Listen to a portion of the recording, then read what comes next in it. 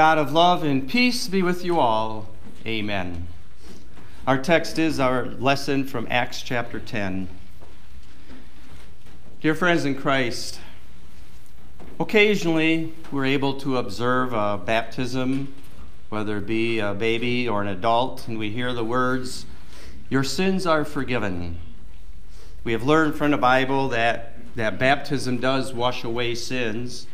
Luther points out, what does baptism do for us? Baptism works forgiveness of sin, delivers from death and the devil, and gives eternal salvation to all who believe, as the words and promises of God declare.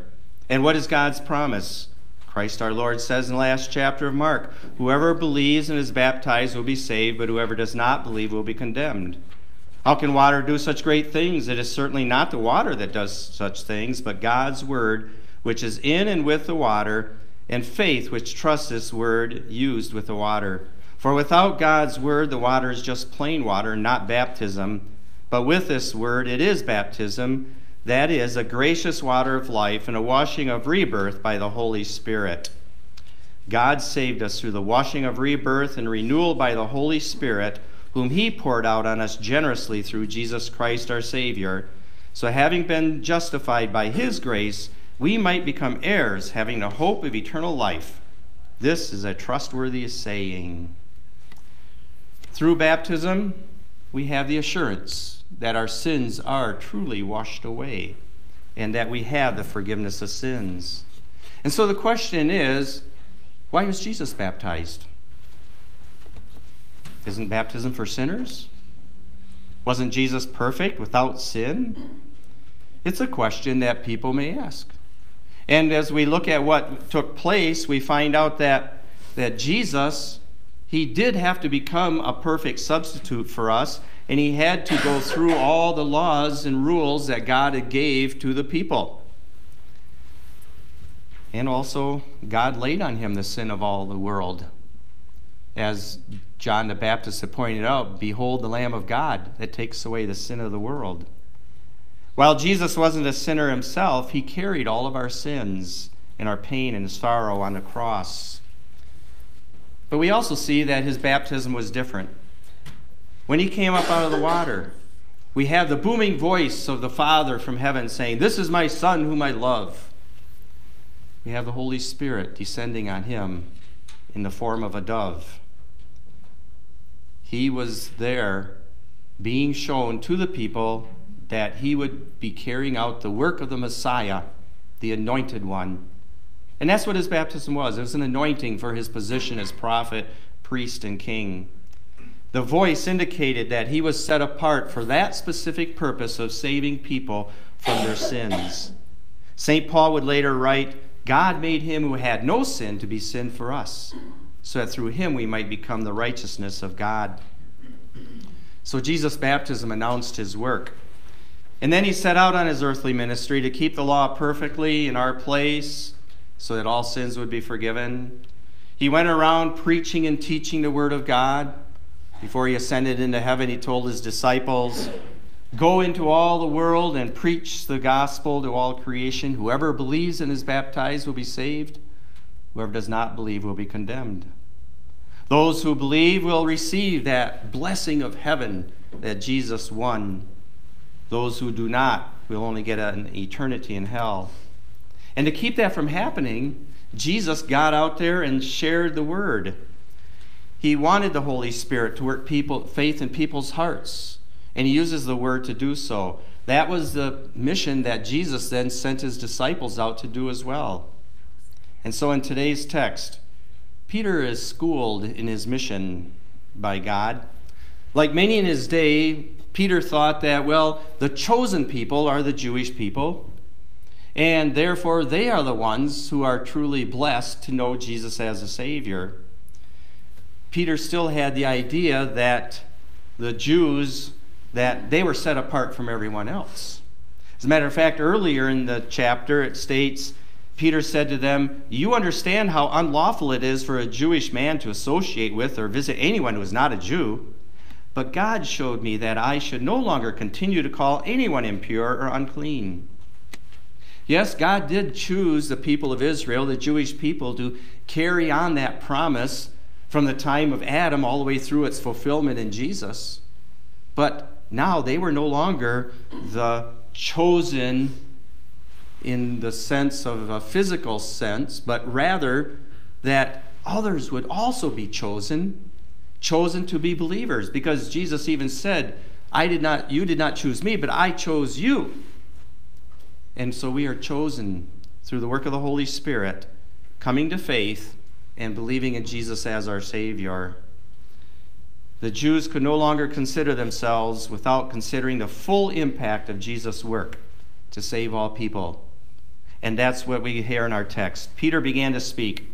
Now I really am beginning to understand that God does not show favoritism, but in every nation, anyone who fears him and does what is right is acceptable to him. He sent his word to the people of Israel, proclaiming a good news of peace through Jesus Christ, who is Lord of all. Peter had been shown a vision, clean and unclean animals. And God told him he was supposed to eat the unclean animals. And he said, I can't, they're unclean. And God says, no, I'll tell you what's clean and unclean. And if I tell you should eat the unclean animals, you eat the unclean animals. He was basically getting Peter ready so that a centurion named Cornelius, would come and want to know more about Jesus. And centurion, the Cornelius, because he was a non-Jew, supposedly the Jews would not associate with him. But now God in that vision was telling him, you go to him, you talk to him, and you share the wonderful news about Jesus with him. And that's when Peter, the light started going on in his head. He says, now I'm getting to understand. Now I'm getting it. Jesus and his resurrection and ascension and everything that Peter had witnessed throughout Jesus' ministry was something to be shared with everybody, because everyone needs Jesus. Do you get that now? Think about it. Deep down, I think that we all understand that, yes, everyone needs Jesus, but how does that play out in our lives? Do we look at others and say, that's a person that needs Jesus? Is that a person that needs Jesus? Do your words and thoughts and actions show that you truly understand that? Or do you kind of ignore people because they're not like you? That there are people out there that, they'll just never become a believer, so I'm just going to forget about it. Think about your family members, your neighbors, your friends, your coworkers. Do they know that you truly do believe in Jesus as your Savior? Or is he camouflaged behind sinful actions and vulgar language, thoughts of hatred and revenge and sexual innuendo? When we think about when somebody wrongs you, how do you handle that? Do you kind of wish that they weren't around anymore? Listen to what Luther states. We should fear and love God, that we do not hurt or harm our neighbor in his body, but help and befriend him in every bodily need. And again, in the 8th commandment, we should fear and love God, that we do not tell lies about our neighbor, betray him, or give him a bad name, but defend him, speak well of him, take his words and actions in the kindest possible way. A lot of this stuff is hard to do. It's difficult because the sinful nature seems to think that, well, I've got my Savior, I'm going to heaven, I'm not going to worry about anybody else. And then you kind of think about those sinners out there that are worse than you. Terrorists chopping off the heads of Christians. Abortionists nonchalantly dismembering the frightening fetus in the womb. Atheists defying God's word with billboards that mock mocking the believers. Aren't they the worst? But then, are we really different from them? As St. James wrote in his lessons, whoever keeps the whole law but stumbles at one point has become guilty of breaking all of it. Just as you need to be forgiven of your sins, so do all the other evildoers, because everyone needs Jesus. And how are they going to know about that unless someone tells them? They need our prayers and our help more than ever. And Peter realized that. He realized that those non-Jews like Cornelius, they were people that God came and shared Jesus with them. that God doesn't show favoritism toward the Old Testament people. Jesus is a Savior of all people, no matter who they are, where they live, what their status is in life. And God wants that truth shared with all the nations. And so you get it now? Jesus wants everyone. Listen to Peter as he continues. You know what happened throughout Judea, beginning in Galilee, after the baptism that John preached. God anointed Jesus of Nazareth with the Holy Spirit with power. He went around doing good and healing all who were oppressed by the devil because God was with him. The miracles that Jesus did, that got people's attention. It wasn't the miracles that saved people, but it was their paying attention to Jesus, and he could share his message, telling them that I'm the Messiah, I'm the Savior. I came to save you from your sins. And while the devil was working his magic to turn people away from God, Jesus was showing his power and his wisdom that far surpassed that of the devil. And besides those miracles of healing and exorcising demons and feeding huge crowds, Jesus was able to read the minds of people and knew what they were thinking and how some were so skeptical and unbelieving. He knew what was in their hearts, and he wanted them to change. He wanted them to see that he truly is the Savior. And we know that while there's no amount of miracles that could change the hearts that are hardened by unbelief, that didn't stop Jesus from still reaching out to people. He continued to speak to all. You think about the religious leaders that just grew to hate him, and yet he still wanted to save them. At one time he stated, Jerusalem, Jerusalem, who kills the prophets and stones those sent to her.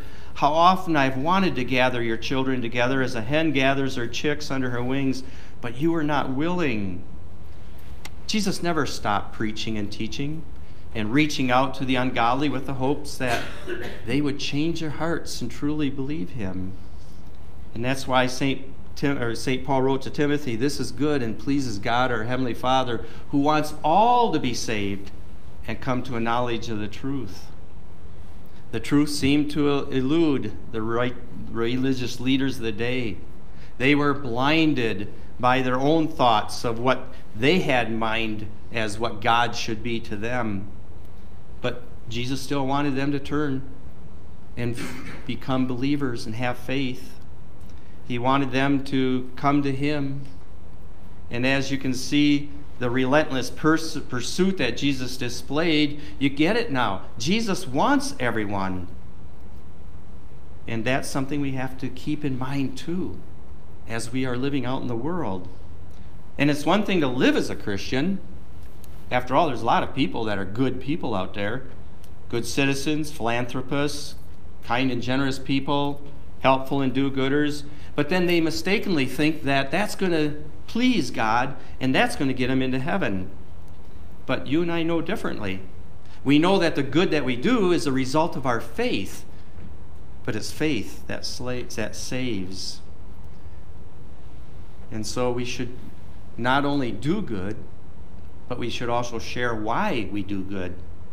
St. Peter wrote, but regard the Lord, the Christ, as holy in your hearts. Always be prepared to give an answer to everyone who asks you to give a reason for the hope that is in you. But speak with gentleness and respect while maintaining a clear conscience, so that those who attack your good way of life in Christ may be put to shame because they slandered you as evildoers. We're to set the world straight. We're to let them know what Jesus is all about. And while in many religions works are something that's adamant, as though you better do this if you want to please your gods, and they look at God as a stern judge who expects favors and actions, we realize that, no, God's already shown his love to us through Jesus Christ. He's already saved us from our sins. And so we will do good, and we will tell people that Jesus is the reason that we have our faith. You think about it, any time during Jesus' life, he could have decided that, it's not all worth it. When he was being mocked by the Jewish leaders, he could have just walked away and says, I've had enough, I'm going back to heaven. When he was on trial and the soldiers were mocking him and blindfolding him, they were asking him, who struck me, or who struck you? You know, he could have just broken his chains and whipped that mask off or that blindfold off and pointed at each one and says, "This is what you said, you said, you said." While he was hanging on the cross, people at the foot of the cross mocked him and says, "Oh, if you're God, why don't you just hop on off that cross?" He could have. He could have jumped right down and got in their face and put them down on their knees. But he didn't, because he wants everyone to be saved and join them in heaven. So he endured everything that the devil and the world could throw against him. And he came out victorious. He saved us from our sins. He made it possible so that more and more people will be in heaven. So you get it? We need to get that word out, because Jesus wants all of us. Of course, that means that we're going to have to tell people what we believe. That's what God uses, the word, to bring people to faith. And you may stick out from the crowd because you are a little bit different from the worldly way of thinking. People may wonder why you don't join in the sinful pleasures that are so prevalent in the world today, and you may be put down for that. But that's okay. God never promised a rose garden. Jesus told his disciples that they would be persecuted for their faith, so why should we be any different? But you know, we have something great to look forward to. We have eternal life to look forward to. Because Jesus, when he came to this earth, he understood what he had to do. And he received that same motivation and that same encouragement that we receive from the Word. He heard it directly from God himself at his baptism. And then we hear about St. Peter in our lesson, and yes, he truly learned a lesson, because now he saw Cornelius, that non-Jew, as a child of God, needing and getting the nurturing for his faith. What can we do? Who can we reach out to? Maybe you ought to pray a bold prayer. Ask God, give me the courage to tell someone about Jesus. And then wait and see the door of opportunity open. And don't be surprised when God does so, and then you're there to say, "Hey, Jesus is my Savior. This is what Jesus means to me. I know I'm saved." God doesn't show favoritism. He wants everyone to have a chance. And so someone might come into your life that needs that chance. No one is beyond saving. Everyone has been forgiven of their sins. They just need to know it and to receive Jesus as their Savior. And you know, it's the power of Jesus that can and does change hearts. So may your heart be warmed when you see Jesus working through you. Amen.